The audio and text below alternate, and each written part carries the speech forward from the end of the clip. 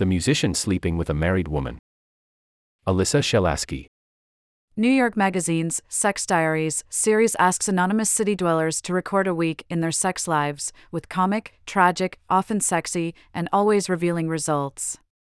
The column, which began in 2007, is the basis of a new docuseries on HBO. This week, a musician broods over his doomed love affair while smoking too many cigarettes, 33, in a relationship, Brooklyn. Day 1. 5 a.m. I wake up to Charlie crawling into bed with me. Was I a monster last night? She asks. When I picked her up, she'd been drinking martinis for hours. I reassure her that she was fine, and we go back to sleep. Charlie and I met a year ago. We had different gigs with a major touring artist. She introduced herself to me after opening night, and I fell in love immediately. While on tour, we were seeing each other every day. I knew she was married, but she never mentioned her husband until one evening when we were finally alone.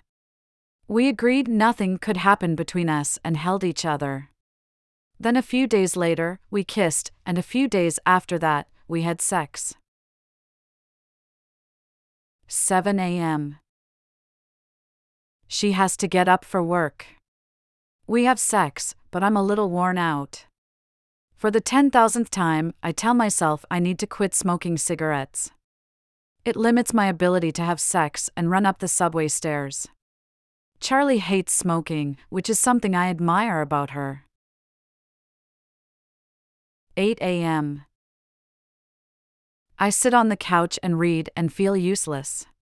Charlie, meanwhile, has several jobs, and she's always rushing around. I don't know if I should help her get ready or stay out of her way. Her apartment, which she shares with her husband, is tiny. He's currently in New Jersey while they figure out their marriage, which was good before we met, or at least that's what she's told me. Now it's in pretty bad shape. Her husband knows about me but isn't aware of the breadth or depth of our affair. 9 a.m.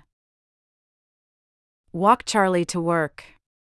Picking her up and dropping her off is one of the joys of my life. She's running late, so I offer to get her a coffee and bring it to her while she clocks in. 9:15 a.m. I drop off the coffee and start wandering south. It's a beautiful day, happy tourists are everywhere. I love New York. I get on the J train and head to Bed-Stuy, where I've just moved. 1 p.m. Walk around Brooklyn. I slip on a bag of dog shit and get it all over my $700 sneakers. I bought these shoes using a credit card when I was feeling distant from Charlie. It was a way to communicate with her because she's passionate about clothes. 1:05 p.m. Get to a trash can and try to wipe the shit off my shoe with a napkin while the wind tries to blow off my hat. I hate New York. 5 p.m. At the gym, I think about Dinah, the other woman I'm seeing whom I'm meeting tonight. I met her 7 years ago, when we were both working at a summer camp. I always thought she was cute, and I liked that she was into books. We only see each other when I'm going through one of my many breaks with Charlie, whom Dinah knows about. There's a lot of affection between us, and normally I would be crazy about her. But my heart's not in it because I'm in love with Charlie. 5:30 p.m. Dinah suggests we meet at a bar uptown. It's an interesting suggestion. Usually we meet at her place, even if we're going out. Either way, it's a good thing for me, because I think I need to break things off with Dinah tonight. I'd rather do it at a bar than in her bedroom. 6 p.m. The trip uptown is punishing. When Dinah and I started seeing each other, I lived uptown too, but this commute is reason enough to end things. 7:45 p.m. At the bar with Dinah. She seems well. I once asked her if there was anything she's insecure about, and she couldn't think of a single thing. I don't know anyone else like that. We have a little catch up and then there's a quiet moment. Before I can say anything, she asks if we can talk about our feelings and then, unexpectedly, says she thinks we should just be friends. I agree we can just be friends, and I mean it. I'm friends with nearly all my exes. The mood between us is relaxed. I recently finished my first novel, and she asks if she can read it and even offers to help with it. She works in publishing. 10 p.m. After we part, I get on a bike and ride south, stop and buy a pack of cigarettes, and talk to my sister on the phone. Day 2. 8 a.m. Get up early and make coffee. I've been in my apartment for 2 weeks, after hopping between sublets and house-sitting situations for almost 2 years. It feels good to finally be settled. 11 a.m. I'm at the studio I share to work on music. I compose for theater and film projects. Occasionally, I get paid a little for doing it. That's how I support myself, barely. 1 p.m. I haven't heard from Charlie all day, which means she's probably having a drawn-out fight with her husband. 4 p.m. Worried I still haven't heard from her. She's always so solid, even in the face of major hardship. 6 p.m. I ride a bike with a flat tire home from the G-stop, and it almost kills me. 9 p.m. I get some moving-related garbage to the curb and call it an early night. Day 3. 11 a.m. I have a leisurely morning. I'm trying to ignore the fact that I have to get a job as soon as possible. I've never had a real job or family money to rely on. Since high school, I've been getting by as an artist, usually making less than $20,000 a year. 1 p.m. At the gym. A man is gratuitously dropping weights onto the unprotected floor. It's my dream in life to join a better gym. For the time being, I wear earplugs to protect my ears. 3 p.m. At the studio. Work on a pop song I hope will connect with the world.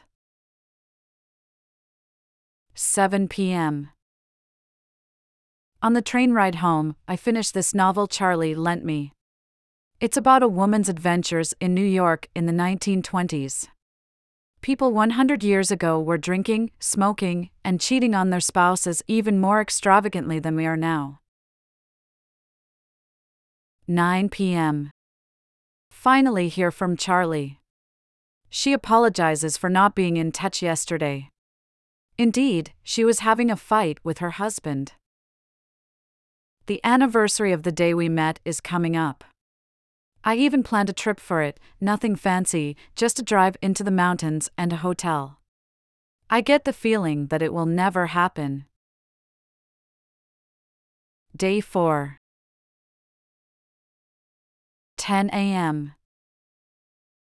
I have a free morning, which I waste by shopping for lamps on Atlantic Avenue. I can't find anything I can afford. Lamps are more expensive than I realized. I give up when it starts to sleet. 11 a.m. Smoke too many cigarettes and feel terrible about myself. 1 p.m.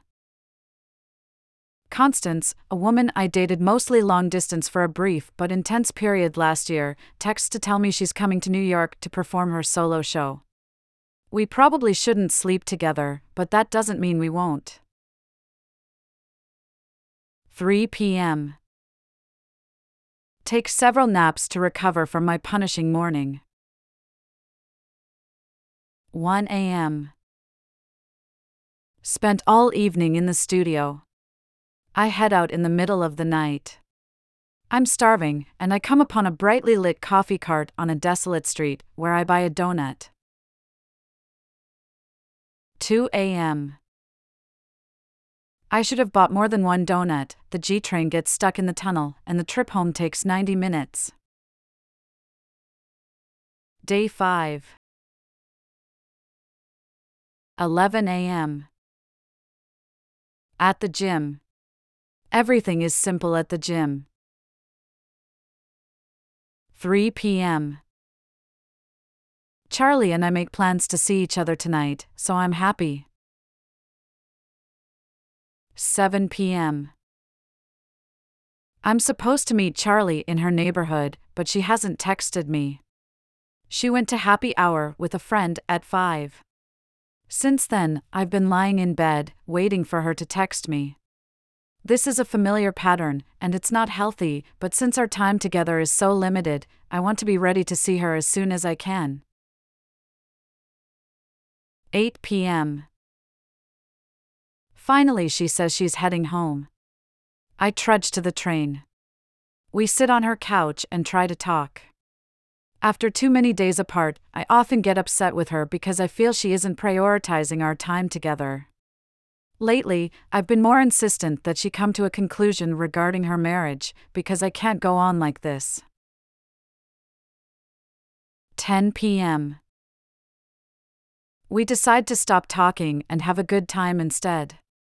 I haven't eaten all day, so we grab some pizza and head back to our place to watch Sex and the City, my favorite show. 11 p.m. Charlie has an early morning, so we go to sleep. Day 6. 7 a.m. We have sex in the morning. This is the reason we can't break up. We both feel too good to each other. I wonder if it's our biological instincts, like, we just have to keep fucking until we make a baby. We actually talk about having a baby a lot. It's progressed from a joke to a more serious conversation. I never wanted kids until I met her. Now it feels urgent. 8 a.m. I walk her to work, and we stop and get a pastry at our favorite place. I wish our lives were actually joined and we could have sex, pastries, and walks every day. 9 p.m. Nothing good is happening at the studio. All I want to do is smoke cigarettes and drink Coke Zero, a lethal combination. I text Charlie to see if she wants to spend the night together, but she says she can't, she's cleaning her house. It kind of sounds like an excuse. 11 p.m. Walk to Court Square in the freezing wind to buy cigarettes. Feel like a complete fool smoking in these conditions, when there isn't even the illusion of pleasure or relief. Day 7. 11 a.m. At the gym. Charlie calls while I'm doing a floor exercise we learned together. Working out used to be one of the activities we shared. I can't help thinking that if only I weren't allergic to making money, I could solve some of our problems. Maybe if I had more money to spend on her, on us, she would take me more seriously. We could do more nice things together and talk about our future in a more concrete way. I accidentally decline the call. 1 p.m. At the studio. I call Charlie back. She apologizes for not making time for me yesterday, then, sort of as an afterthought, she says we have to break up. She's running into a class, so she has to go, but she says she'll email me later. She says this so casually, running between obligations, that I feel fear that she really can discard me so easily. 10 p.m. Haven't heard from Charlie. None of our breakups have lasted, but this one feels like it might. We're both worn out. That's probably how this will finally end, in a fit of exhaustion. I consider all of the ways life would be easier if I weren't dating a married woman, but they bring me no comfort. I only want to be with Charlie. Want to submit a sex diary? Email sexdiaries@newyorkmag.com, mail to sexdiaries@newyorkmag.com, and tell us a little about yourself, and read our submission terms here.